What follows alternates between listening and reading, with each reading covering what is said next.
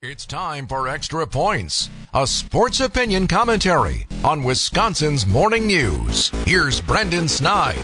The Milwaukee Brewers season ended far too soon for any of us fans, and to make matters worse, this upcoming offseason now stands as a pivotal juncture that will undoubtedly shape the future trajectory of our franchise. The decision regarding Craig Counsell's future as manager here in Milwaukee is the main attraction. I've said it before and I'll say it again. He is by far the best manager in the game today. His leadership, without question, has been instrumental in the Brewers' recent success, where they have seen the postseason 5 out of the last 6 years. In order for this team to compete at the highest level, retaining their manager is crucial for sustained competitiveness. With looming concerns seemingly growing by the week about this team's future in Milwaukee, this offseason now even becomes more pivotal in solidifying the Brewers' presence at American Family Field and ensuring all of those concerns can be put to rest and baseball remains in Milwaukee. After watching more runners left on base add up each night this postseason, adding offense for the 2024 season is imperative. There's no argument really to be made. This team struggled in this department this year and in years past, and bolstering the lineup with impactful hitters will be vital to mounting a serious challenge to a World Series. Combination of managerial stability,